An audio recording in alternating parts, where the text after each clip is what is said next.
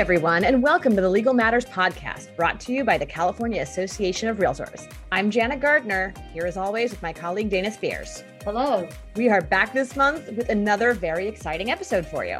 On this episode, we are lucky enough to be joined by our colleague, CAR Senior Counsel, Robert Bloom. He is going to help us understand some of the most common questions we get from realtors about trees, fences, and other tricky neighbor issues. We have a lot to cover with Robert, so let's get right to it.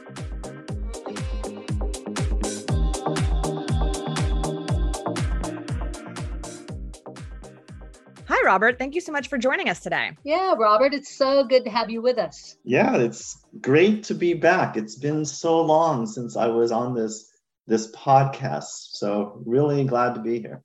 Yes. Well, we really appreciate having you here today to talk about this very important topic that realtors run into so often. I mean, just in their everyday lives, as well as in the course of their transactions. And so why don't we just jump in with an example of one of the most common questions we get when it deals with neighbor type issues, which is, say I have a shared driveway with my neighbor, and I recently found out that the entire driveway sits on my property. Can I prevent my neighbor from using the driveway? Right. That's a really common question. And the answer is, it depends. Of course. So this is a possible example of what is known as a prescriptive easement. And that's basically the right to use the property of another person, and it's established by prior use. So depending on how long and in what way the neighbor has used the driveway, then that neighbor may very well have a continuing right to use the driveway based on having established a prescriptive easement. So how do you know if the neighbor has established this right?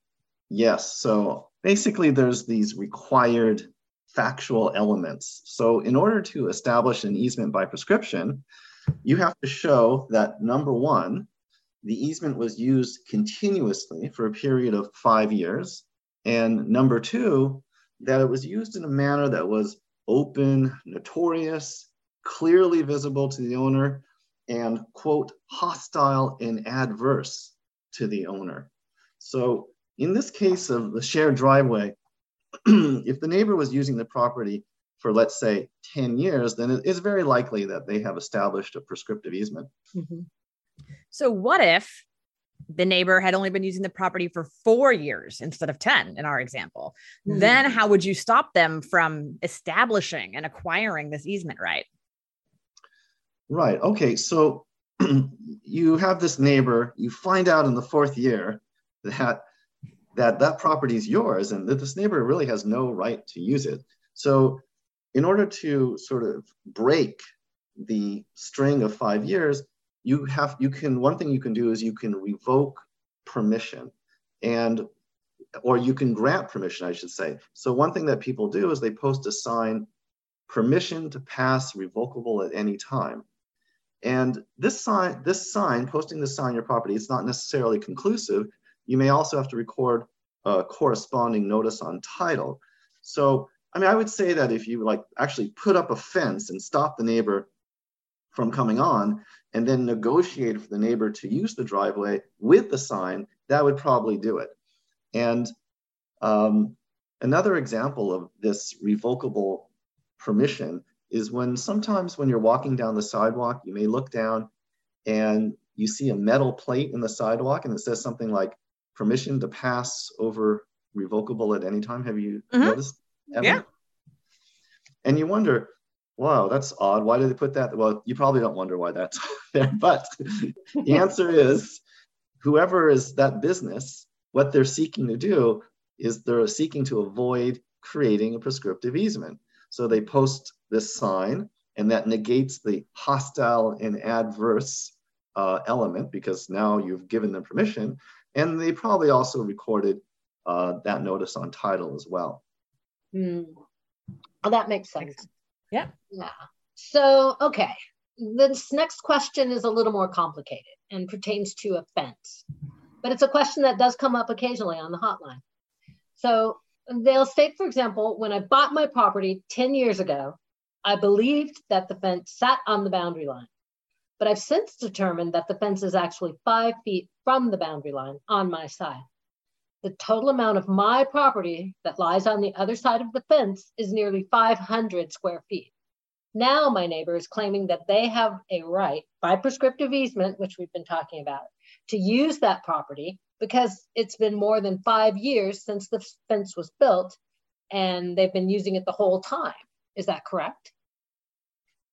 Is it correct that they have a prescriptive easement? Well, the answer is maybe. This one is even more complicated than the last one, and the answer is actually going to be a lot even hazier. But this does involve a prescriptive easement issue, but it also involves another type of neighbor issue, which we call encroachment. And the question is whether that fencing that area, is that legally different from the shared driveway example? And one difference is that judges are loath to just give someone a whole bunch of property just because they built a fence. So they often find ways to avoid doing that. And presently, the main way of denying a prescriptive easement just because you built the fence is to say, well, this area is exclusively used by the non-owner, by the neighbor. And if you're exclusively using this area, you cannot create a prescriptive easement out of that. So if we look at the driveway example, that's a shared use. And it's more likely there that there's going to be a prescriptive easement. But with the fence, the actual owner has no use of the property at all. So some cases have just simply stated it doesn't matter how long that fence was there, no prescriptive easement can be created with that exclusive use. And this was the situation in a famous case called the Salachi case from 1996. And there the whole backyard had been fenced around, and that meant the actual owner had no use of the property whatsoever. And the judge just said, well, no, look, you can't claim this as a prescriptive easement. What your real issue is adverse possession. That's the neighbor should be suing for adverse possession, not prescriptive easement. Mm-hmm. And the thing about adverse possession is that it's actually very similar to a prescriptive easement, but there's one thing that's very different, which is in order to claim adverse possession, you have to pay taxes on that property for 5 years, which of course the neighbors will never do in these cases. So no prescriptive easement is going to be allowed, and no adverse possession is going to be allowed either. And just to clarify, the difference, or aside from the paying taxes, the difference between a prescriptive easement and adverse possession is prescriptive easement is about the right to use the property, whereas adverse possession, you'd have to argue that property belongs to me now, right? That's exactly correct. Yes. So if you establish a prescriptive easement, you only establish an easement, which is for use of the property, but it doesn't belong to you. Whereas if you're suing for adverse possession, then what you're claiming is you actually are the owner of the property. Okay, but what if in the meantime, the neighbor who'd been using this property that didn't actually belong to them built a pool or even a house on the fenced area? Doesn't that change things? Yes, that could definitely change things. So a judge, while they don't want to just give property to somebody who doesn't belong to, they also don't want to tell someone to tear down their house. So if the neighbor has built significant improvements, then a judge may be reluctant to simply order the removal of those improvements because it would be inequitable. And that's the case with the Hirschfeld versus Schwartz case from 2001. And there, the Schwartzes, they built a pool. They extended this fence down the presumed property line. Then they built waterfalls, a koi pond, stone deck. They added a putting green. Yes. Sounds nice. I know. And then apparently at some point, a car careened off the road and through their front yard. And the Schwartzes then built a block wall to keep the children safe while playing. And apparently this block wall was exceptionally strong, using concrete with rebar, And of course, the reason why we're talking about this is that these improvements were on the Hirschfeld's property. Mm-hmm. The Hirschfeld sued and basically demanded that all of this stuff be torn down, but the judge thought it was going to be inequitable to force the removal. So basically, the judge looked at the relative hardships to the Schwartzes, these elaborate improvements, and weighed that against the cost of having them torn down and against the benefits to the Hirschfields of getting their property back. And so the judge specifically rejected the Salachi ruling pertaining to exclusive use prescriptive easements. And instead, this judge decided that there would be what we'd call a judicially created equitable easement. Okay? But keep in mind that even though the judge ruled in favor of the Schwartzes, they still didn't just get the property. It's not their property. No. The judge basically said, number one, they would have to pay the fair market value of this property, which was assessed at $23,000, and that's $23,000 in $2001. But also, this easement right, this equitable easement right, that was only going to last for as long as the Schwartzes owned the property and lived there. They had to do both. If they abandoned the property or if they sold it, the easement would terminate. So it's a real kind of cobbled together, judgment really based upon principles of fairness and equity. Right, but in the end, it seems pretty fair, a fair and reasonable outcome. Yeah. Trying to balance what's as fair as can be possible for both sides in that situation. Yeah, just having them tear everything down, that would have been crazy. Mm-hmm. So what about the situation, though, where you have two neighbors and they agree that they want to have a fence and that a fence should be built between their properties, but they're unsure of where the boundary line is, but they agree that it should go, right here where there seems to be a natural kind of a place to put a line. What happens in a case like that?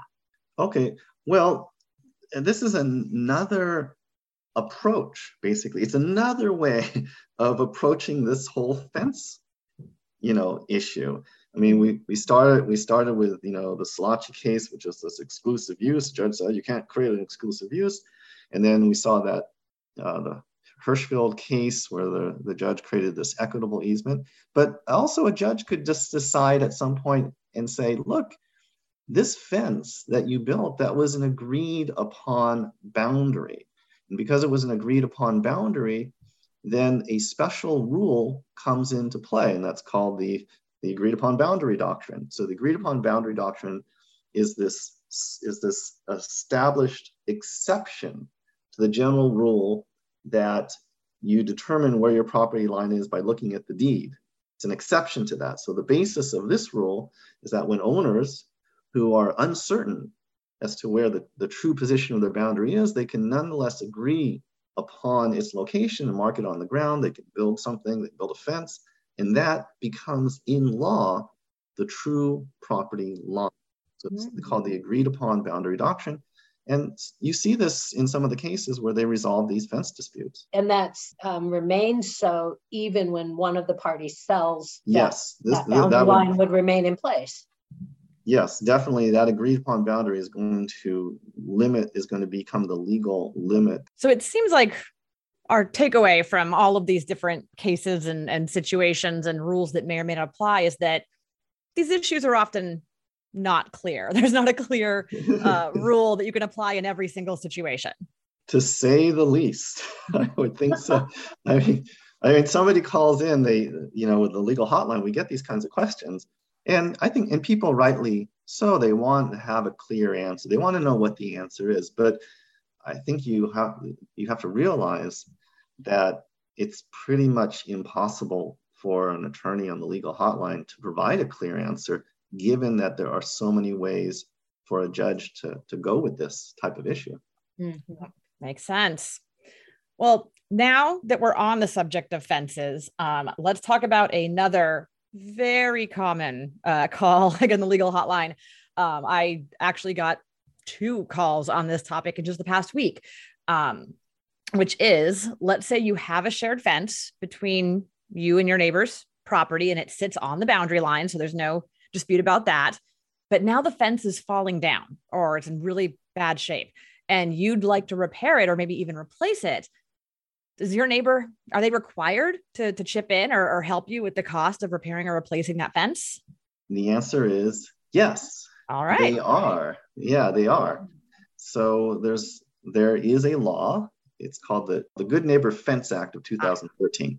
And what that law says is that adjoining landowners shall share equally in the responsibility for maintaining the boundaries and monuments between them.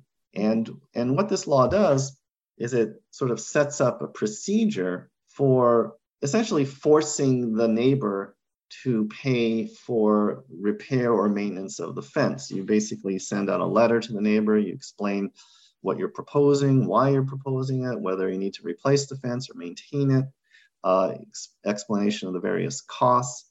And you give the neighbor the opportunity to respond. They might say, well, you're getting most of the benefit of this fence and I only have to pay a third, not a half.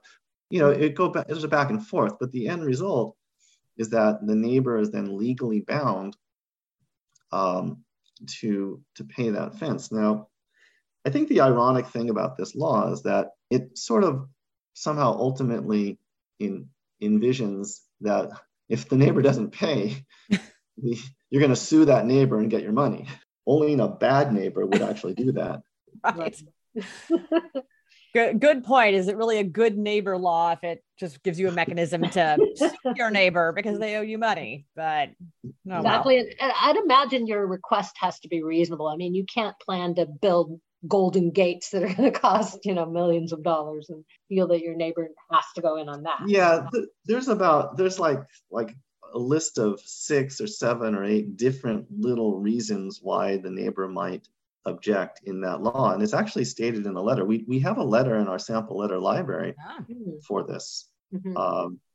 And so if you ever, I think that it might have more use if you have, let's say, like a lot of different neighbors and you want to build a single fence. You sort of need agreement from all of them. I think maybe in that circumstance, a letter might be more of a way to negotiate this.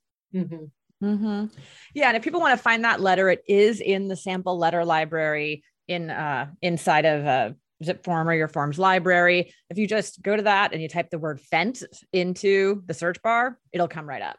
Great. All right, let's move on to trees. If a tree is on the property line, who would own it? Well, if your tree is on the property line, then both neighbors own it in common. So in order for you to own your own tree exclusively, the trunk of the tree must stand entirely on your property.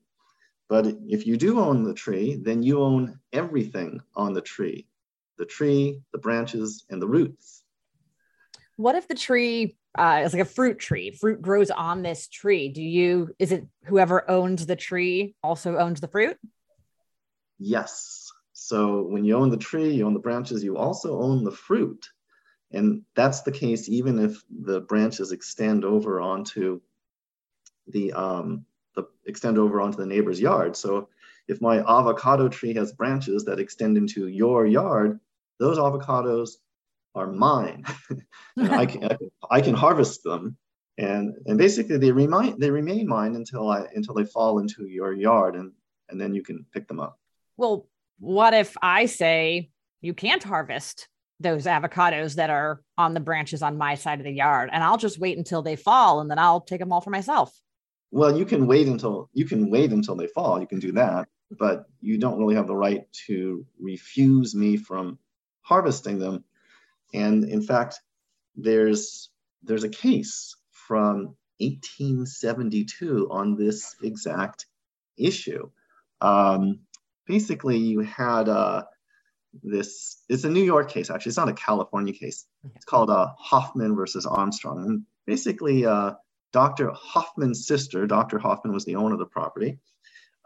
She was trying to harvest cherries while standing on the property or sitting on the fence line. It's not clear from the case, but whether she was standing on the property or sitting on the fence line, she was trying to harvest cherries from the tree branches that extended over to Armstrong's property. And Armstrong basically came along and assaulted her. Oh, no. Yes, exactly. Yeah. So it doesn't say exactly what he did, but she suffered injuries. And I just assume he knocked her off the fence. I mean, I guess that's what happened. And they decided against Armstrong, basically saying, look, as long as she was on her property or on the fence line, she had the right to harvest those cherries. So what about the overhanging branches into my yard? Can I cut them back at least? Do I have to go to court and get an order to do that? You do not have to go to court. You can just cut them back. You can cut branches back to the property line, but you must act reasonably, and you cannot do it in a way that ends up killing the tree or making the tree so unstable that it has to be removed. So and also you have to be careful. You can't cut over the property line. If you cut the tree branches over the property line, that's actually a trespass and a damage to the property. So if you did that, yeah. I was just going to say, isn't that a little contradictory though? Because if those branches with the fruit on them are hanging over onto my side, can't I just cut them off and then the fruit would fall to the ground and I can have it? You could do that. Dana found a loophole. Well, it's a one-time loophole. Right, because now the branches are gone. True, the branches are now gone. You're sort of killing the golden goose right there. Right, yeah. Yeah. I mean, maybe you can use the threat of cutting down the branches as a way to negotiate something with the neighbor. Right. But the biggest takeaway from that last point is that you cannot cut beyond your property line, or they can sue you for damages. Exactly. Yeah. Okay. So I have the right to cut back the branches that are hanging on to my side of the property. Since my neighbor is the owner of the tree, can I recover the cost that I spent of cutting back those branches? No. I mean, in general, the answer is no. You can cut back the branches, and what has been ruled on time and time again is that cutting back the branches is deemed a sufficient remedy. So that's all you can do. It would have to be a fairly extreme case where you could actually claim damages, the cost of cutting back the branches, but you wouldn't even do that. What you would do is you would sue for abatement and force the owner to do that and claim other damages. So in an extreme case, like the branches fell onto the roof, that happens, and damaged the structure, in that circumstance, you would basically be able to sue for abatement and damages. But in the normal circumstance, no, you just cut back the branches. All right. So if I do cut back the branches and I accidentally go over the boundary line, then what could I be sued for? A lot. All right. Bad idea. So there's actually a fairly recent case that looks very carefully at this issue. It's Roney versus Costa from 2012. And in that case, Costa was trying to clear space in his backyard for his outdoor pizza oven. He was going to build an outdoor pizza oven. Sounds pretty cool.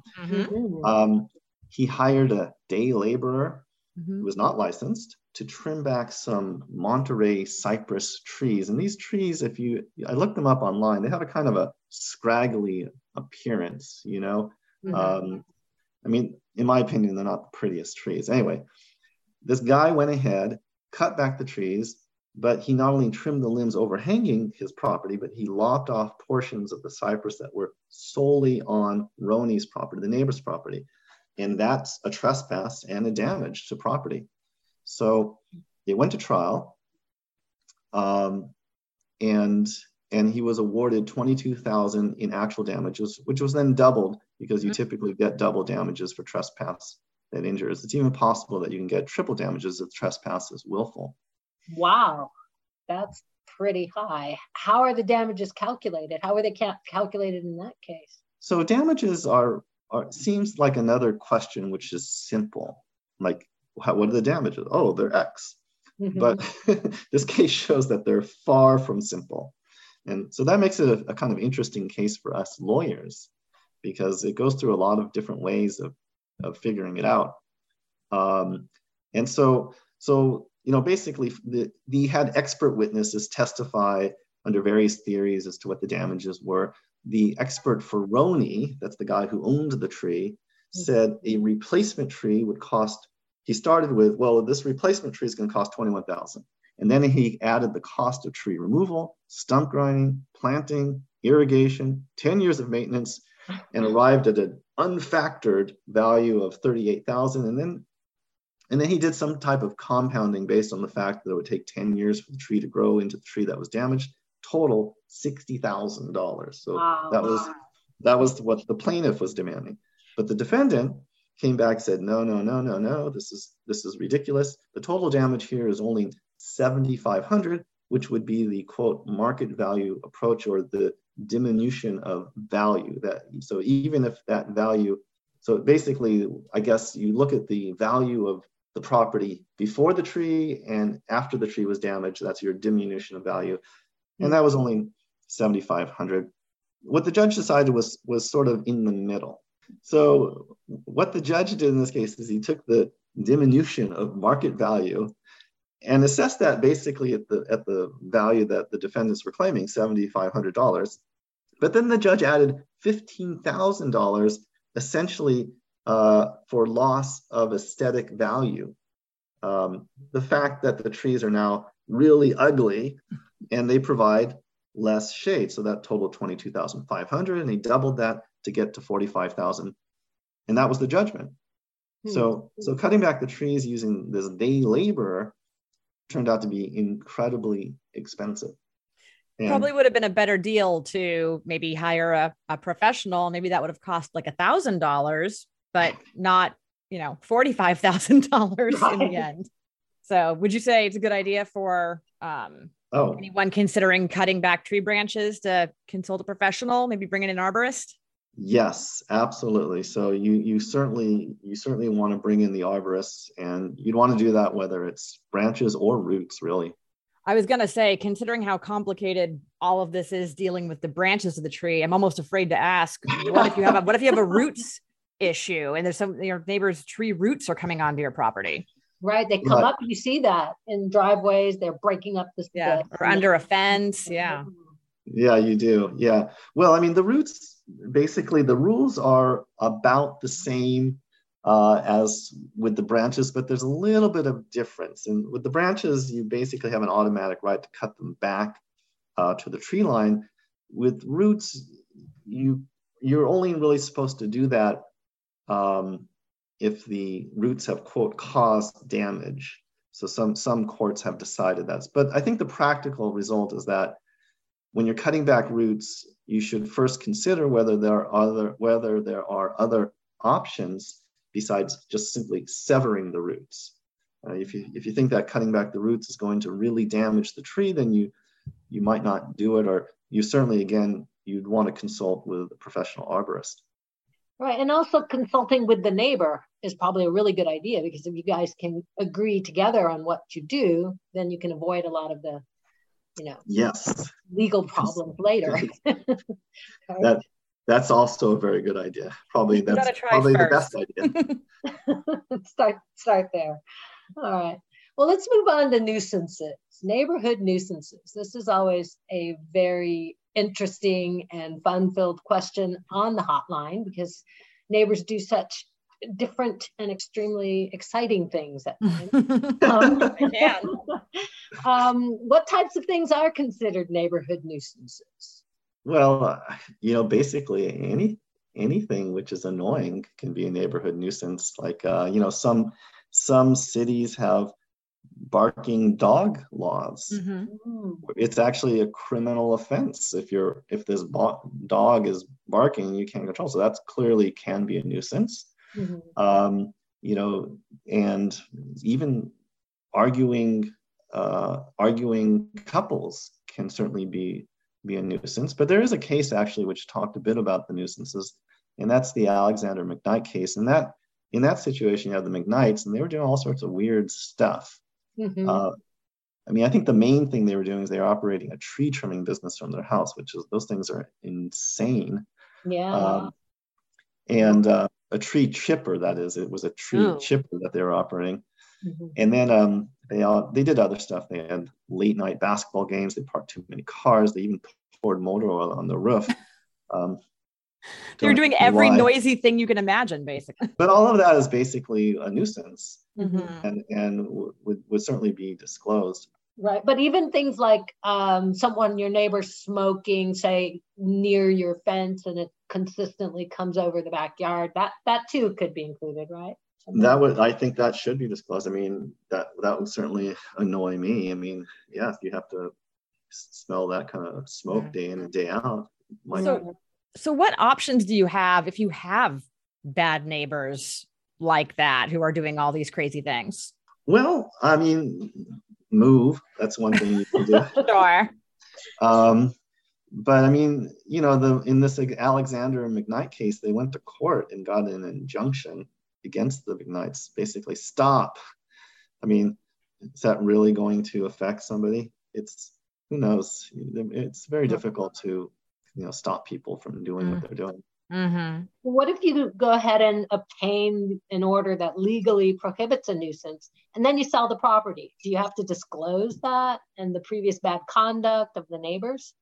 Absolutely. So just obtaining the order, issuing an injunction against the neighbor's bad behavior, that is in no way the same as completely stopping that bad behavior. No, it's absolutely something that would be disclosed. It would be disclosed on the TDS. Right. And in the event you don't go and get a legal order, but you have this ongoing problem, and maybe you spoke to the neighbors and they've quieted down, it seems to have stopped for the moment. That's still a disclosable event, or?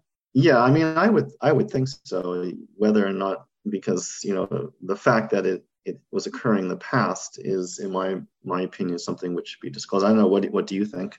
Yeah, I mean, those loud parties might start again. And you can say that they used to have loud parties and they seem to have stopped. And that would be the best way to disclose it, in my opinion. Yep, right. I totally agree. So this is a good time to transition to discussing disclosures more in general. So we've been talking about easements and neighbor disputes, about fences and trees and noise. I'm going to throw a real easy question at you. Should all of these issues be disclosed when the property's sold? That is an easy question. Yes, they should. Disclose. Some people think, well, I only disclose if they're a material fact. And sure, yes, you would disclose items which are material fact, and when in doubt, disclose. But you don't even have to involve yourself with that kind of thought process, because both the TDS and the accompanying SPQ, which is a required disclosure in our contracts whenever a TDS is delivered, both the TDS and the SPQ have very specific questions which require the seller to answer these types of issues in detail. And they're fairly involved. And so if we look at the TDS, there's going to be a question about, are you aware of any shared uses of the property that you have with the neighbors? So that's one of the questions. And then there's a second question on the TDS, which asks about any neighborhood nuisances. So everything we just talked about in terms of noisy neighbors, that would have to be disclosed. Right. And then if we look at the SPQ, that also has pointed questions. Number 12 on page 3, it says, seller, are you aware of any boundaries, access, and property use by others? And it specifically says easements, encroachments, boundary disputes. And that's basically everything we talked about in the first part of this podcast. And then down below, also on page 3, number 16, seller, are you aware of neighborhood noise, nuisance, or other problems from sources? And goes on this kind of elaborate laundry list of the various things up there. So you don't have to even think about whether or not these rise to the level of material fact, because the questions have to be answered directly on both the TDS and the SPQ. And what if the agent notices certain things that aren't on the SPQ and the TDS that are clearly nuisances or problems on the property when they go through to do perhaps their audit or whatnot? Well, I mean, hopefully the seller will disclose these items, but that does bring us back to an old rule, which is the duty of the agent to disclose material facts is an independent duty. It's independent of what the seller knows or what the seller has disclosed. So if the agent knows something which the seller doesn't know, or which the seller is not disclosing themselves, then that agent has a duty to disclose it. So, I mean, I think it's best to get the seller to disclose these items directly. But yeah, it is a big problem where the seller's is intentionally not disclosing something, right, and the agent has this obligation to do so. Mm-hmm. Yeah. All right. So, we talked about seller's obligation to disclose and also agent's obligation to disclose. But what if one of these issues exists? Like, for example, the neighbor's claiming the right to use a shared driveway, and the owner, there's a dispute ongoing with that. What should the agent do or should the agent do anything to try to fix that prior to closing? A lot of people call us on the hotline and say, oh, there's a fight with the neighbor. How do we fix this? We want to resolve this before we sell. Is there anything the agent can or should do in that situation? So that's the first impulse of a lot of agents, is basically to resolve this problem. And in general, that's probably, my feeling is that's not a good approach, because number one, you don't know if the issue is resolvable at all. It might require going to court. And two, what it's probably going to end up doing, really, it's going to bog down the transaction, because it's inevitably, if it could be resolved, it's going to take a lot longer to resolve it. And plus, to resolve it, you probably need to bring in an attorney at some point. I mean, you'd certainly need to do that to resolve an easement issue. Mm-hmm. So I'd say the one thing that no matter what, that an agent should absolutely not do is write any type of resolution into the purchase agreement as somehow a burden on the seller, especially as a condition of closing. I mean, that, in my mind, that would be a huge problem. Right. And I definitely have encountered sellers and agents who want to do that. They want to encourage a sale by saying, oh, well, but we'll put in there that this will be resolved prior to closing. And like you said, there's just too many uncertainties, right?